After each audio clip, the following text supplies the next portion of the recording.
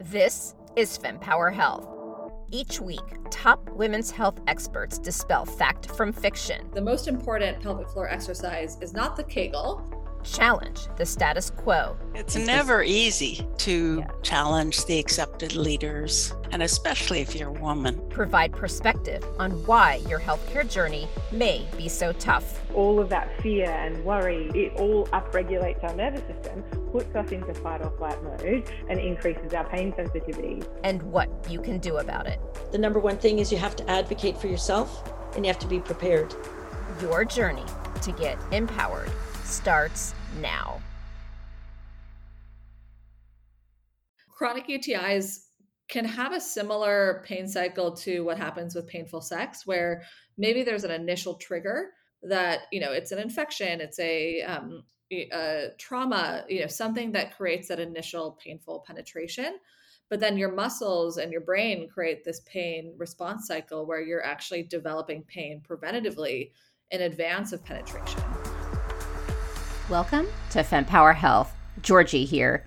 According to a recent study that looked at 25,000 women, it found that at least 32% have a pelvic floor disorder. It is actually estimated in other data that over 40 million women in the US alone have a pelvic floor disorder at some point in their life. However, there's only about 5,000 providers with expertise to support this. So I am pleased to bring to you Corinne Carmi, who is the co-founder of Origin, which offers virtual and in-person visits for pregnancy, postpartum, sexual health, and menopause. And we are here today to be educated on what good pelvic floor function is, because so much of women's health is normalized and we aren't taught enough about our bodies. If something is going wrong, how do we know what that might be? And so we talk about what you should be expecting as you age with your pelvic floor and how best to be proactive. And if you are interested in going into depth in some of the conversations we cover today, feel free to check out my Spotify playlist by going to fempower-health/Spotify. And now let's hear from Corinne. Corinne, it's so nice to have you on the FemPower Health podcast. I can't believe, what was it, a few months ago in September that we met at Delphine O'Rourke's office in was it Times Square? Yeah, it was Times Square area. Yeah. What a beautiful space, by the way. And it was great to see you on a panel discussion talking about your expertise in the women's health space. And I actually had Delphine on the podcast right after that to talk about her perspective as an attorney on the impact of overall women's health with the overturning of Roe v. Wade. So that was a really, really interesting discussion. Yeah. So if anyone wants to hear back on that, certainly we agree that blew women's health out of the water and the gaps that we have in healthcare. So I'm sure we'll be covering a little bit of your experience with that as well today. So before we dive into talking about pelvic floor health, I'd love for you to share your background and how you got to where you are today. And by the way, you're 37 weeks pregnant. So thank you so much for making time. And by the time this episode goes live, you're going to have a cute little bundle of joy. So I can't wait to get the updates. But yes, tell us your story. Amazing. Well, thank you so much for having me. It's a pleasure. And for all the work you do to elevate these really important topics, which, hopefully in the future just become so ubiquitous that we don't even need to talk about it. But today, it requires this deep focus. So thank you for your work. So my background has been in healthcare and technology most of my career. I started as a management consultant and then have the crazy need to keep building startups over and over again. So Origin is the fifth startup I've built and been involved with, the third that's venture backed and the first in this kind of co-founder CEO role. So I like to joke that I enjoy type 2 fun, the kinds of things like climbing mountains and building companies. But it really all cemented for me in 2018. I had spent a lot of my time in digital healthcare at various startups and had seen, the shifts of the ecosystem, but was also finding myself really disconnected from the end impact of my work, working in companies that were B2B to B2C. And, I'm like, add more acronyms between, you and the end patient. And so I decided to take some time off and moved from San Francisco back down to LA, where I grew up, and was doing a lot of actual work physically to deal with some chronic issues I had swept under the rug for a long time. I have IBD, ulcerative colitis, and I'd also had a history of about 10 years of vulvodynia or painful sex.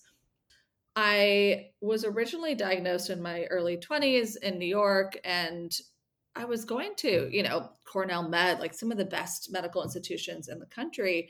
And yet they, one, took a very long time to get, even the name of the diagnosis, and, probably didn't even get that right in the early days.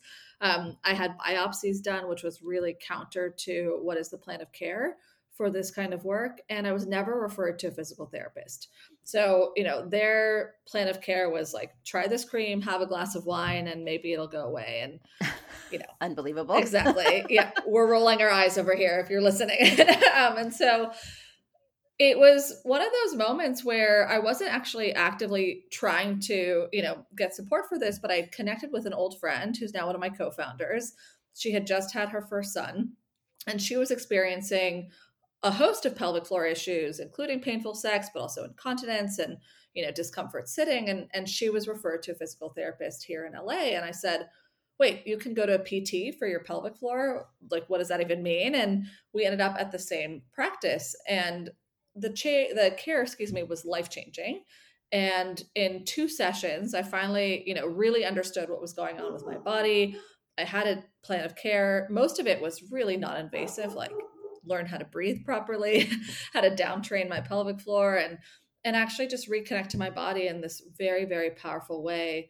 It was, I say life-changing because it was not only this physical shift, and obviously having a positive sex life is really incredible, but also because I finally understood my own anatomy for the first time. And, most women are not taught about, the difference between a vulva and a vagina, ever, especially at young ages. Right. And so that was this beginning journey for me to understand both how important this work is, but also how underserved and common these issues are. And so that was really the beginning of our origin story. My friend and I ended up partnering with that local clinic, brought in our third co-founder, her husband, and have been partnering with really incredible physical therapists across the country to elevate their work and build a network of both in-person clinics, but also virtual care. Wow, that is incredible.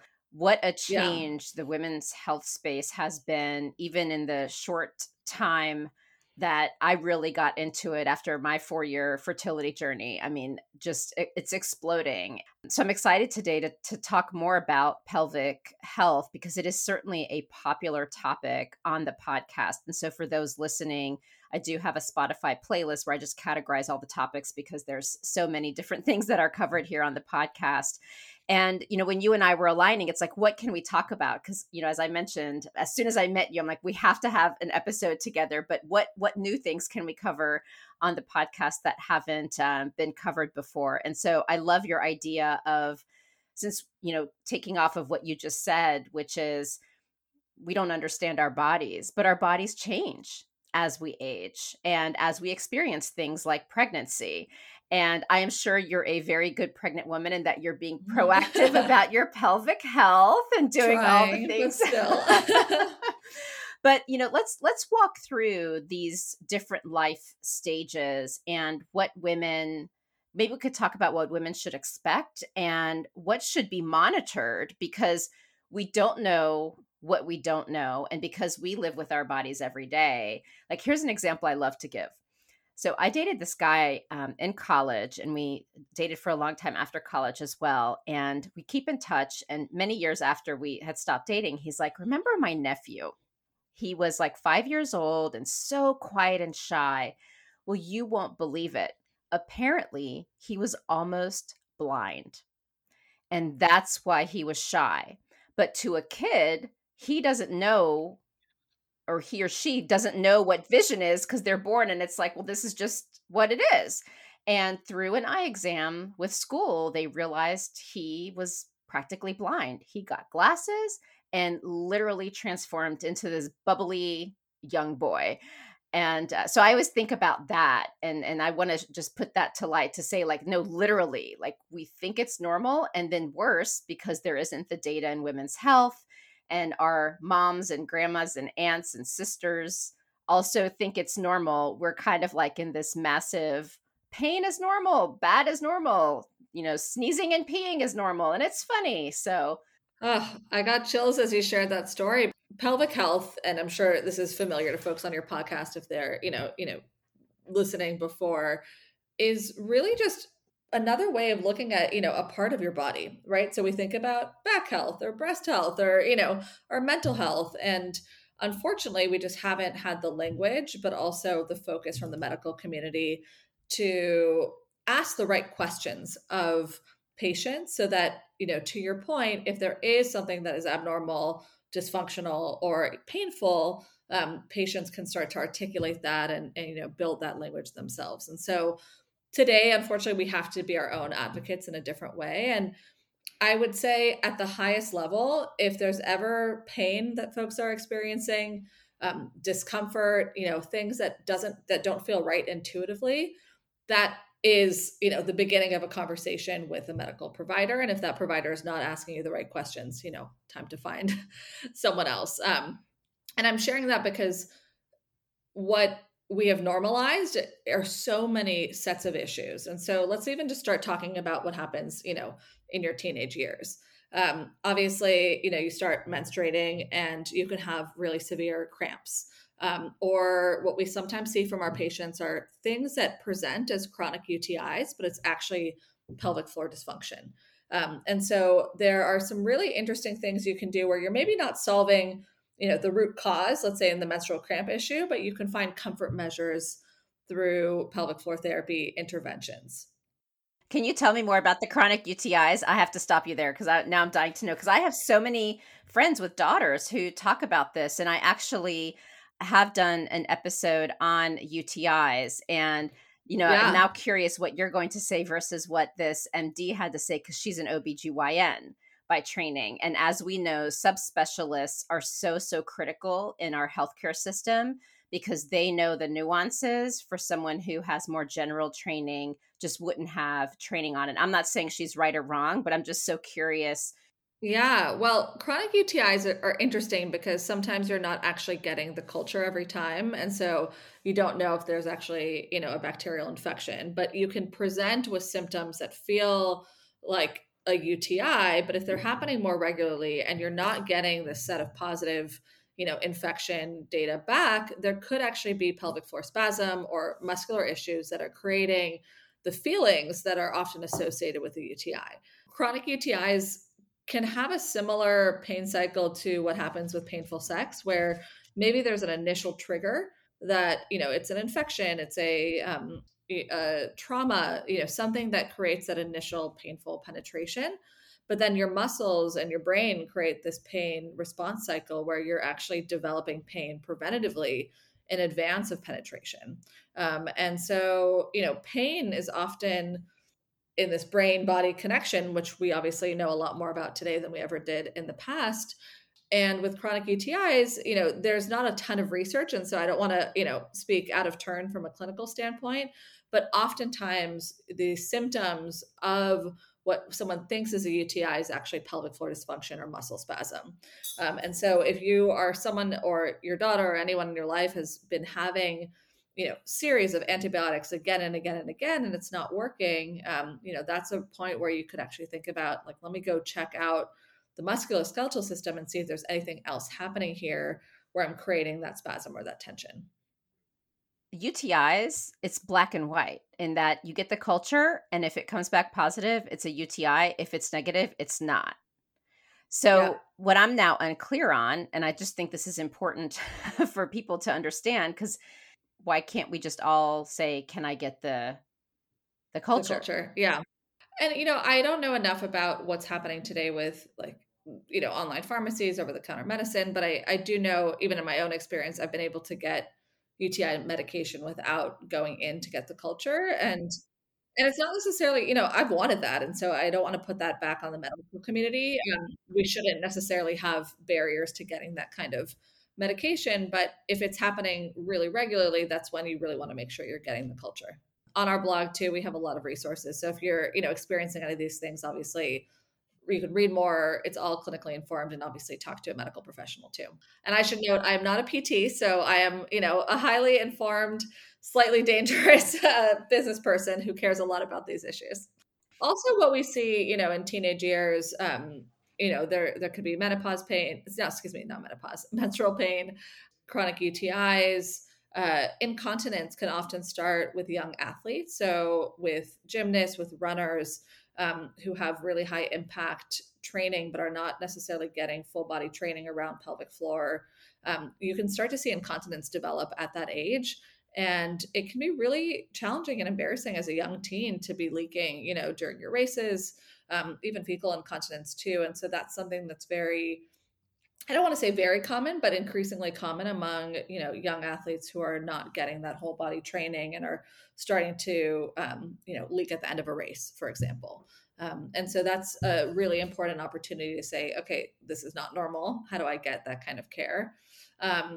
And then there are all the issues that could present, depending on, your age and when these diagnoses could happen, but PCOS, endometriosis, kind of earlier presentations of things that will become chronic pelvic pain that, again, are not fully addressed by physical therapy, but you really want to make sure you're supporting yourself with some of the pain management and musculoskeletal interventions, from that early age.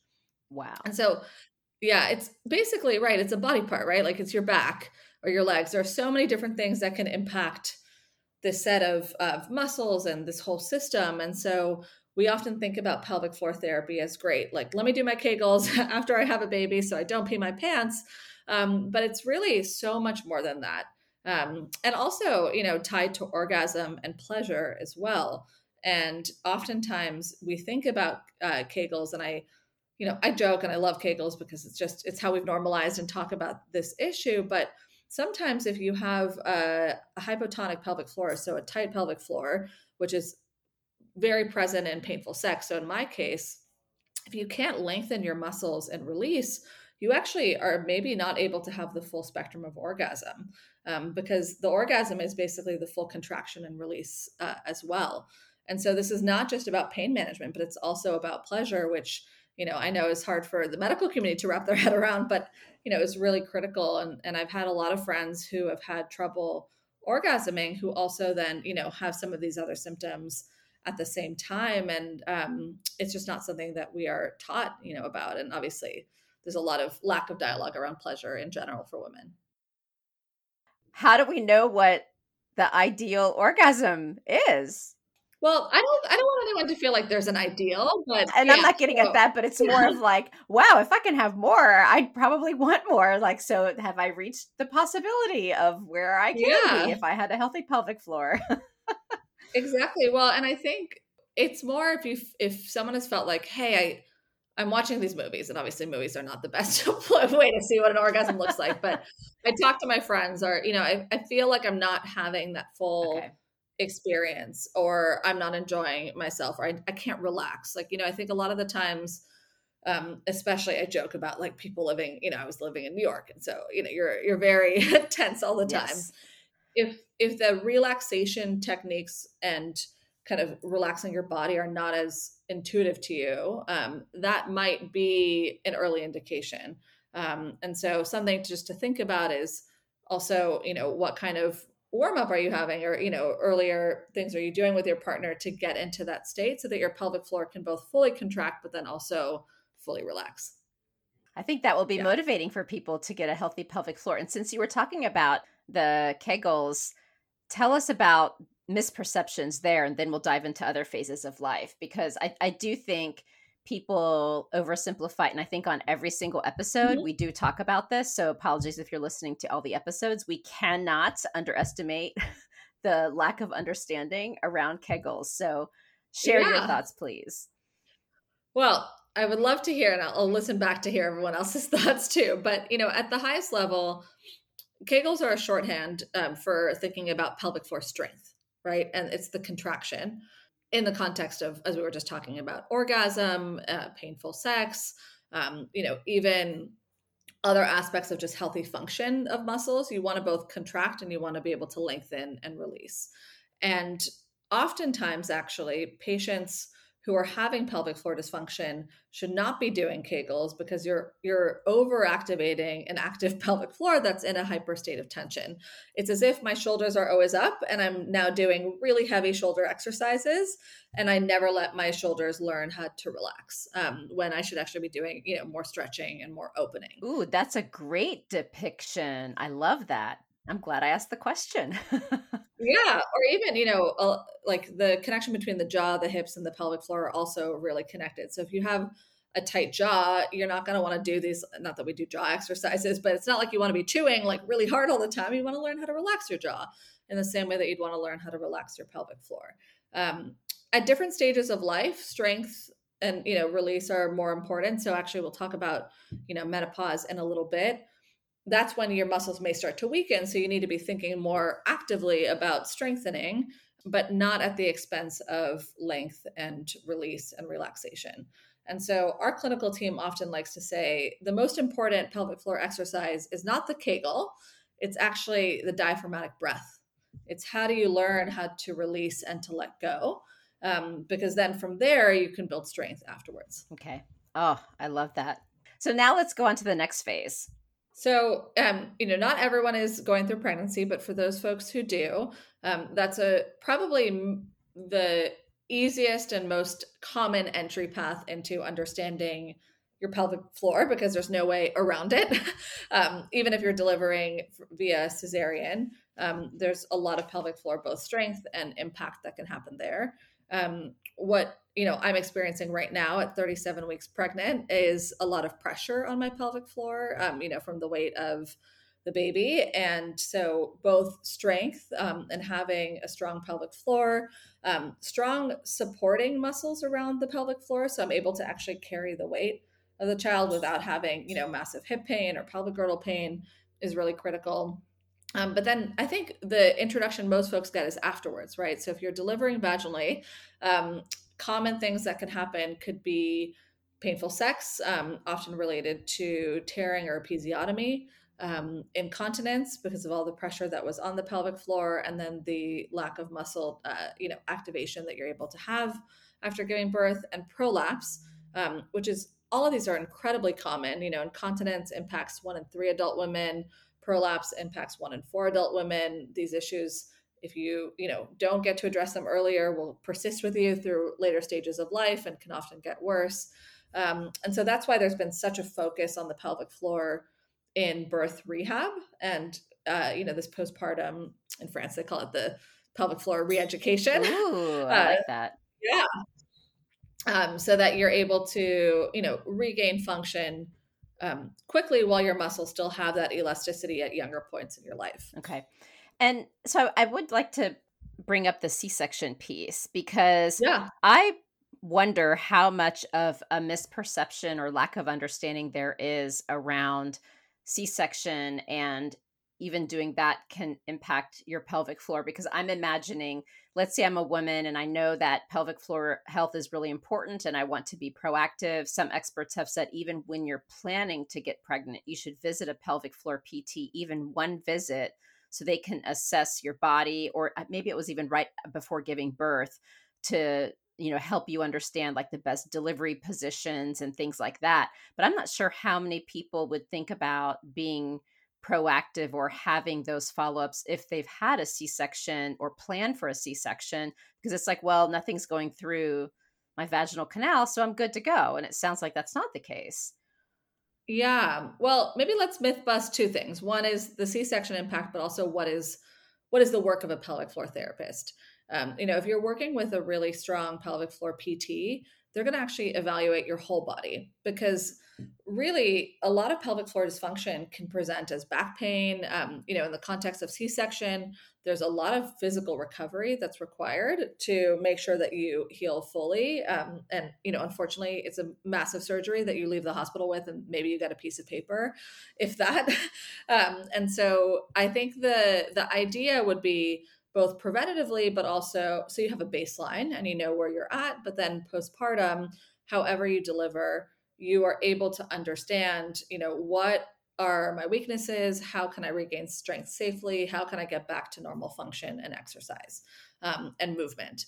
And sometimes that movement might literally just be picking up, the child, but can be exacerbated if you're already having some weakness or dysfunction. In the context of C-section, you can see patients present with incontinence or prolapse after C-section. And that's because of, either the pressure that was given. Sometimes if you have an unplanned C-section, you're still also laboring for a period of time. And there's many different reasons why that can happen. But I would even say reason number one outside of the pelvic floor issue is more you've just had a massive surgery, an abdominal surgery that's, connected to your whole body and your pelvic organs too. And so let's make sure that you're getting that right recovery for you based on whatever is going on in your body. Okay. That makes sense. Thank you so much for sharing that. And then what are your perspectives about that proactive visit so that you're prepared for the pregnancy and the birth, regardless of vaginal canal delivery or C-section? I mean, I'm biased, but I've been in PT since about week 20 right now. I started because I was having some hip pain, and if you have hip pain or hip instability, which I'm now experiencing getting worse, obviously towards the end, with the amount of relaxin in your joints, it's really critical to actually learn some of those stabilizing and strengthening actions. And so PT for me earlier on was really around strength and kind of pain management. Usually in the third trimester is when you'll start to do labor and delivery prep. Which includes what you were describing. So best positions for labor and delivery, whether or not you're having, an epidural. So even with pain management, there are things you can do to reduce your risk of tearing or episiotomy, which obviously has some implications for your recovery.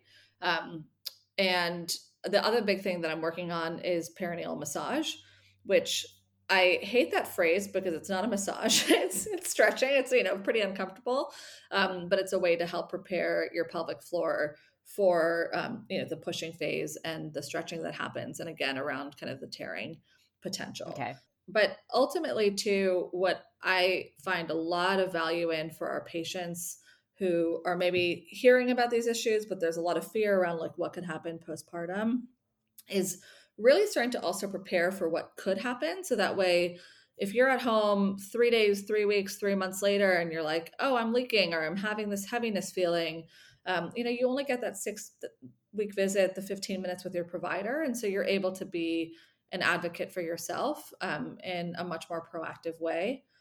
And I hope that in the same way we do screening for postpartum depression or even, depression in pregnancy, we can improve the screening for some of these issues later on. But just understanding what could happen, I think, can be very empowering for a lot of our patients.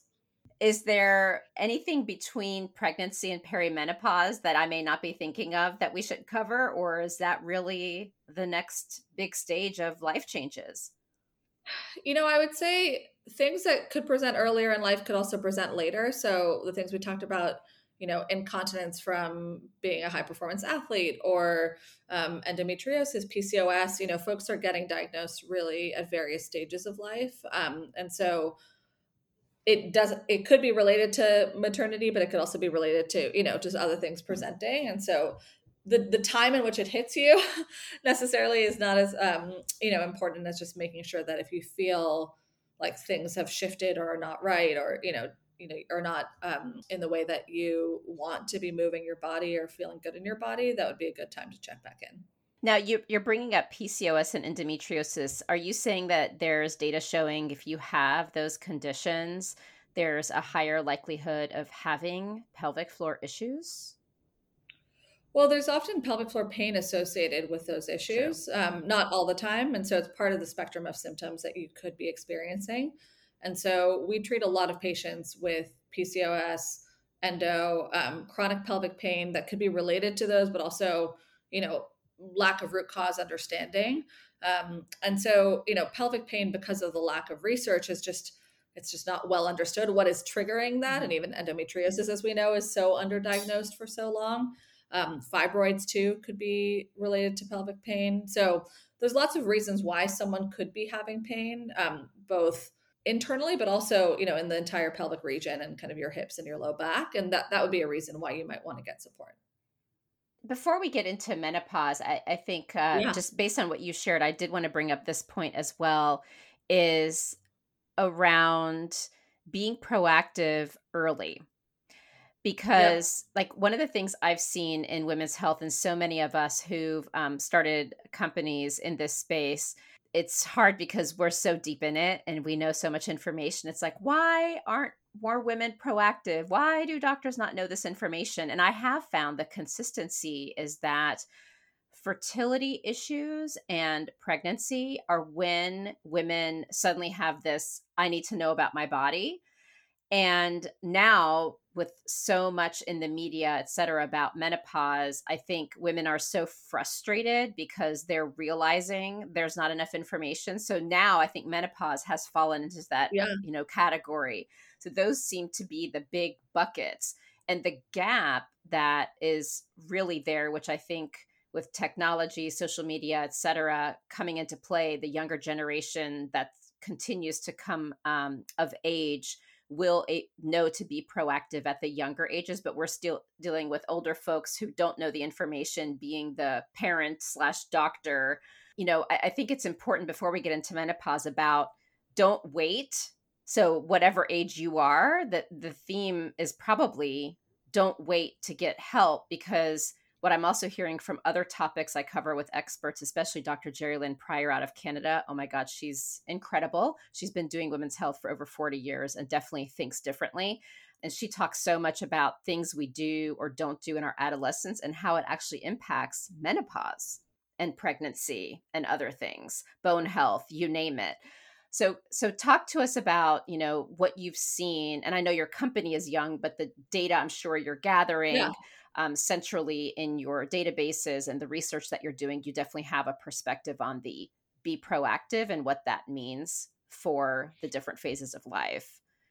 Yeah, it's such an important point and question. And I'm hopeful that it's also shifting for younger generations, especially in the context of period pain. I think that's where social media is really taking off. And you're seeing also a lot of folks talk about PMDD and, the emotional aspects of menstruation, which unlocks the beginning of this conversation. And so it feels like we're shifting.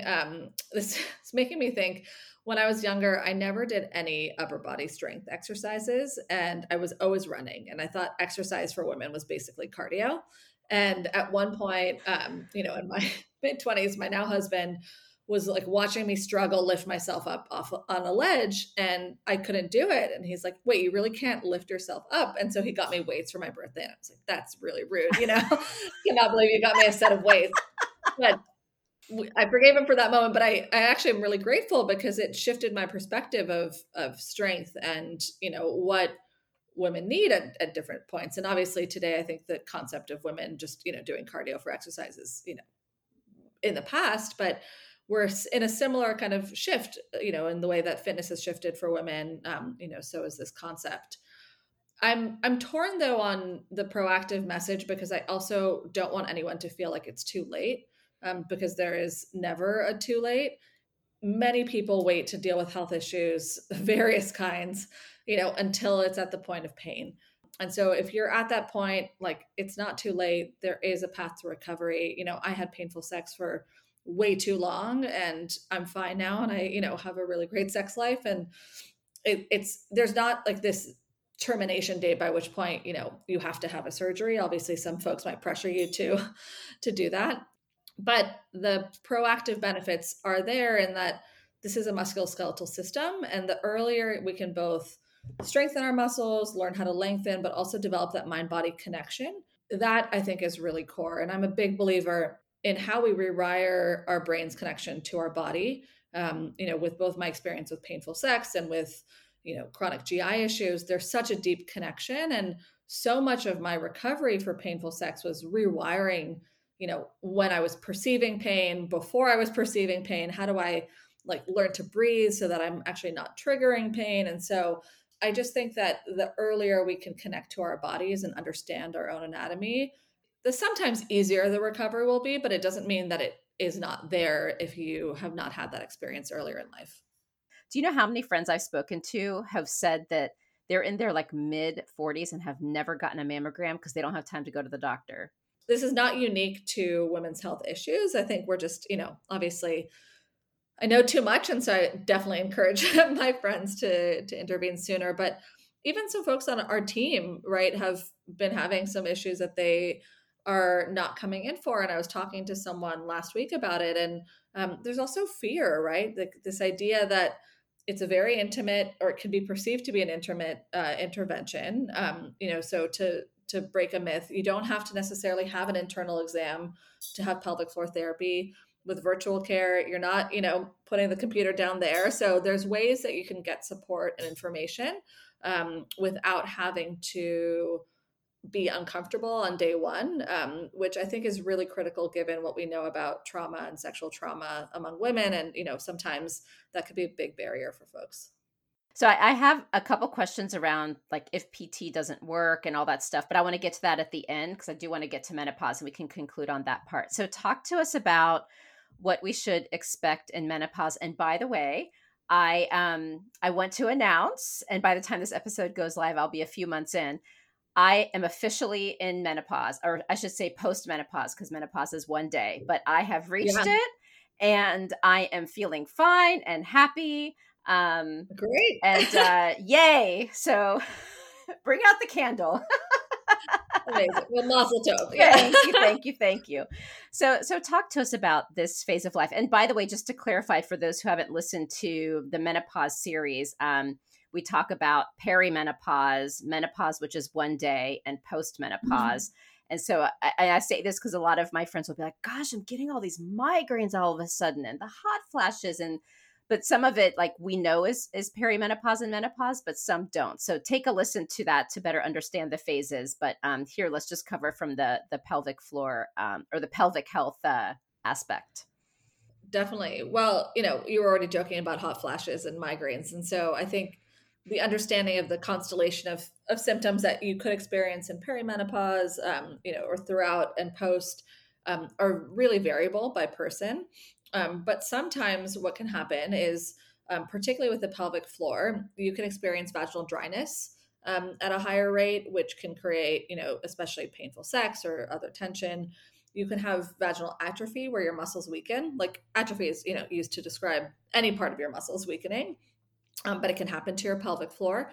And so if you maybe used to be someone who leaked a little, and I'm using quotes, when they, sneezed or ran, that issue can get worse. Or if you've had maybe a stage 1 prolapse that you haven't had at time or were not aware of and did not address, that could get exacerbated as your muscles and your strength changes. And so when we think about how pelvic floor therapy can support in menopause, it's really a lot of the same issues that you could be experiencing at earlier or later stages in life, but in the context of what else is happening, which could also, include these hormonal changes that make sometimes the recovery process feel more exacerbated. So the plan of care is often quite similar to what you'd be doing, for incontinence earlier, but in partnership with other providers or, depending on what you're experiencing to make sure you're getting that whole 360 support. Yep. Awesome. And I actually did in some of the menopause related episodes, they talk a lot about like some of the creams and things you can use and some of the brands. Obviously, if you're putting anything internal, just making sure you're cognizant of the ingredients and whatnot. So it seems like it's because the hormones have changed so significantly that also taking into account not just the pelvic floor PT, but some of the other support that you can have to aid in what happens with this change of life, right? Yeah. And there's various different types of providers, but also types of interventions. And so unfortunately today, I think there's still a bit of trial and error of what's going to work for you, but that's true at any point in life with, what goes on with our bodies. But I do want to give a shout out to lube, various kinds of lube, for anything you're using, whether it's for using a dilator because you're, struggling with painful sex, but also for penetration. A lot of folks who I think have a misperception that, and especially, I've heard from some patients of ours that their partners think lube means that, they're failing as partners. And it's really, an amazing part of a toolkit to both have more pleasure, but also protect, and enjoy, whatever is going on. my understanding also in the discussions we've had is there's lube and then there's moisturizer. And so you can use both for helping with some of the symptoms as well. Exactly. Yeah. So what I would look at this as, if I'm hearing this correctly, is having pelvic floor health outside of using like the lube and the moisturizer. It can be around helping with strengthening the muscles in the proper way, and a pelvic floor PT can certainly assist with that. And by the way, for those who can't afford or pelvic floor PT, but also are interested in being able to do at-home devices, besides the telehealth, I know there's some things that you can order at home to use to help with the pelvic floor strengthening device. And actually, I interviewed Dr. Allison Shrikande because I called her up. She was a guest on season 1. And I said, I am so overwhelmed by all this at-home stuff. And I'm like interviewing you guys all day long. I can't imagine the consumers who are going on Amazon and are like, what in the world is all this stuff? And so I actually interviewed her to go through all the different devices. The funniest one, I have to say, I don't know if you've seen this, is it's like the Thigh Master. So if you Google on Amazon pelvic floor device or whatever, that comes on. And I'm like, I'm not even a doctor. And I know that just cannot be good in any way, shape, or form. And she did validate that. So if you're curious about that Thigh Master that comes up in your search, the answer is no. That was the only thing she was like, ixnay on that one. But the others, she did give her perspective. So if anyone's looking for that insight, yeah. No, and look, I am a big fan of any innovation in our space because it's so critical, and we need to have a whole spectrum of options. The one piece of advice or caution I would give, a friend, is to make sure that it's right for you. So in the context of what we said about Kegels, right? Like you could be buying an incontinence device that, is stimulating Kegel training, but if you have a hypotonic or, tight pelvic floor, you might not want to do that first. And so if you don't have access to a pelvic floor therapist, even talking to an OB or just trying to get a baseline to make sure that what you're doing is safe and will not exacerbate your issue, I think is critical, because these devices also aren't that cheap, and so I want to make sure your money is going to get. Yeah, no, you're right. And she said that too. She says, ideally you should visit a pelvic floor PT at the very least one time. If you truly can't afford it, like that is the minimum, because you don't want to make a mistake and make things worse, because that's honestly more expensive in the long run. So I completely agree. Agreed. Yeah. So speaking about the cost, talk to us about, like, OBGYNs can't know everything. They pretty much know general women's health. And if they specialize in a certain area, go get a fellowship, great. They have more detailed training in a certain area. But then going to specialists, because of the way reimbursement works, thank you, capitalistic society of healthcare, it's expensive. I guess I'm curious if you guys are addressing it, if you have thoughts on how it can be addressed, what women should be aware of. I just think it's an important conversation to have, because I don't want to let it slide. If anyone's listening, like, yeah, thanks for the advice, I can't afford it, what do I do now? No, I think that's a really critical point. And there's also an access problem because, there's about 40 million women with pelvic floor issues in the US and only about 5,000 providers. And so, and most of those, about 80%, don't take insurance. What we've done from day one is actually partnered with insurance companies. And so our care in person is all in network. We are contracted with the largest commercial payers, from Optum and Cigna to the Blues. And it was really critical for us because of this issue where, I don't want someone to just get one appointment. I would love for them to have a full plan of care, whether that's, 3, 6, 9, whatever they need appointments. And so our average out of pocket for patients is $30, which is obviously still, too high for some folks, but at least is, much more palatable than the $200 to $300 you might be paying in, New York City for an out-of-network provider. I'd say the telehealth landscape, we're still able to get reimbursed in certain markets. There's some questions around what that's going to look like. And so we're really advocating. And there's actually some really important legislation right now that's sitting in Congress that I hope is going to get reintroduced in the new year around pelvic floor therapy being covered by Medicaid. Because especially when you're talking about birth, so many patients are on Medicaid, and right now coverage is very, very limited for pelvic floor therapy.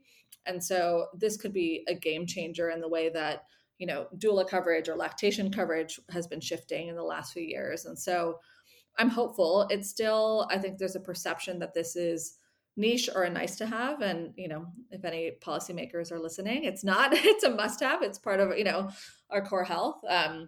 And in the way that PT is used to prevent so many other surgeries, in other contexts, we're seeing, especially in older age, one of the number one reasons women end up in assisted living is incontinence and the risk of falling later on in life. And this can be treated, right, with pelvic floor therapy.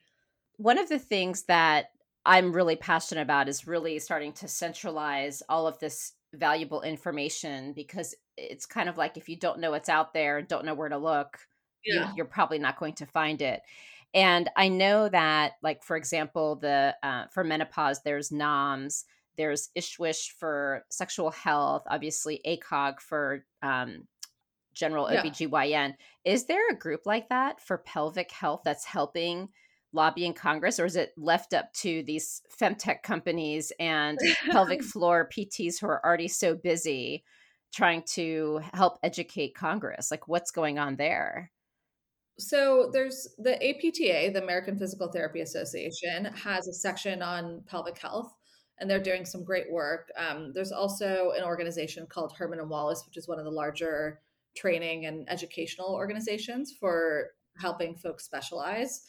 I guess from Origin's perspective, I've always been a big believer too in the power of brand and the power of, activating consumers. And so we're, a small company, but have quickly become the largest player, in pelvic health PT across the country just in the last few years. And so we're really trying to use our platform too to help elevate these issues, really one patient at a time, because what we see too is once you go through this, especially if you've been suffering in silence for so long, you're about to start shouting from the rooftops. So how can we think about, all of these patients who've been, shifting their own body identity, their perceptions of self, and how do we build that community to rise many more boats? Let's talk about surgery. So I know that your specialty is not surgery, but let's face it, there will be cases where a woman needs surgery. And so I know we're not here to talk about who needs it, how to get diagnosed, et cetera, but just any comments from the lens that you have around those who may need to get surgery. Yeah. If you are getting recommended surgery and you haven't had the option to try non-invasive options before, whether that's PT or other modalities that are appropriate, I would always push back and ask for that first and, have the conversation with your provider. But if it is needed, and that's often needed in, more complex stages of prolapse, chronic incontinence, things like that, are resistant to PT and other interventions. One, making sure you have a provider you trust, but that also you ideally have a PT to support you in your recovery, because the data shows that having physical therapy as part of your recovery from surgery, particularly prolapse surgery, can improve your outcomes of not needing further surgeries later on too, kind of the repeat procedures. And so that's something to think about, which is not just what is this acute intervention going to look like, but how do I make sure that this lasts for me? So wonderful. So anything we missed? If you're experiencing any of these issues, again, like no shame, don't feel bad about it. You've probably been, part of a massive system, especially providers who are not asking questions that help you understand yourself. The first step is really just understanding your own anatomy. I think there's so much power of education as a healthcare intervention. And that's why virtual care is so effective, because at the end of the day, you don't necessarily need manual therapy to recover. Sometimes it's actually, understanding your own anatomy, strength, and exercise, from the comfort of your own home. And then finally, if you find providers that are not working for you, this is a relationship at the end of the day, whether it's with Origin or someone else. And so don't feel like if it doesn't work once, it's not going to work. And so just making sure that you're your own advocate. Anything that you wanted to share that maybe you didn't cover today, because I think the work that you're doing is so important. So just in case there were any looming points that you wanted to make. Well, maybe just in a nutshell, and thank you. Origin is the leading provider of pelvic floor therapy and full body PT, and we specialize in supporting women through every stage of life, from sexual health in your teens and 20s through maternity and menopause. We are focused on treating folks with vaginal anatomy, so that could also include individuals going through transition too. And in some of our clinics, we're able to support more broadly. And ultimately, our mission is to change the standard of care so this becomes far more normalized and covered by insurance and accessible. And pelvic floor dysfunction is as common, if not more common, than seasonal allergies. And so we need to have a lot of work to get this, increase access to this care. Absolutely. And then would people just go to your website and they'd be able to select a location or basically select what they need to be able to get the care that they... Exactly. So the website's theoriginway.com, and we have both in-person care, but also virtual care, which is great.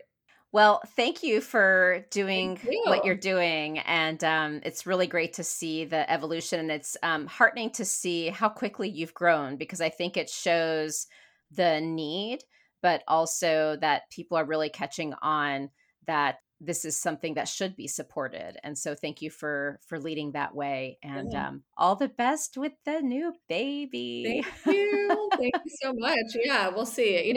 It's funny, if it makes anyone feel better, I feel like I'm so not the poster child right now. And I'm like, I'm not doing my stretching, all the things, but life is life. And so we got to be kind to ourselves. And thank you for all the work you do to amplify these really important topics. Oh, thank you so much.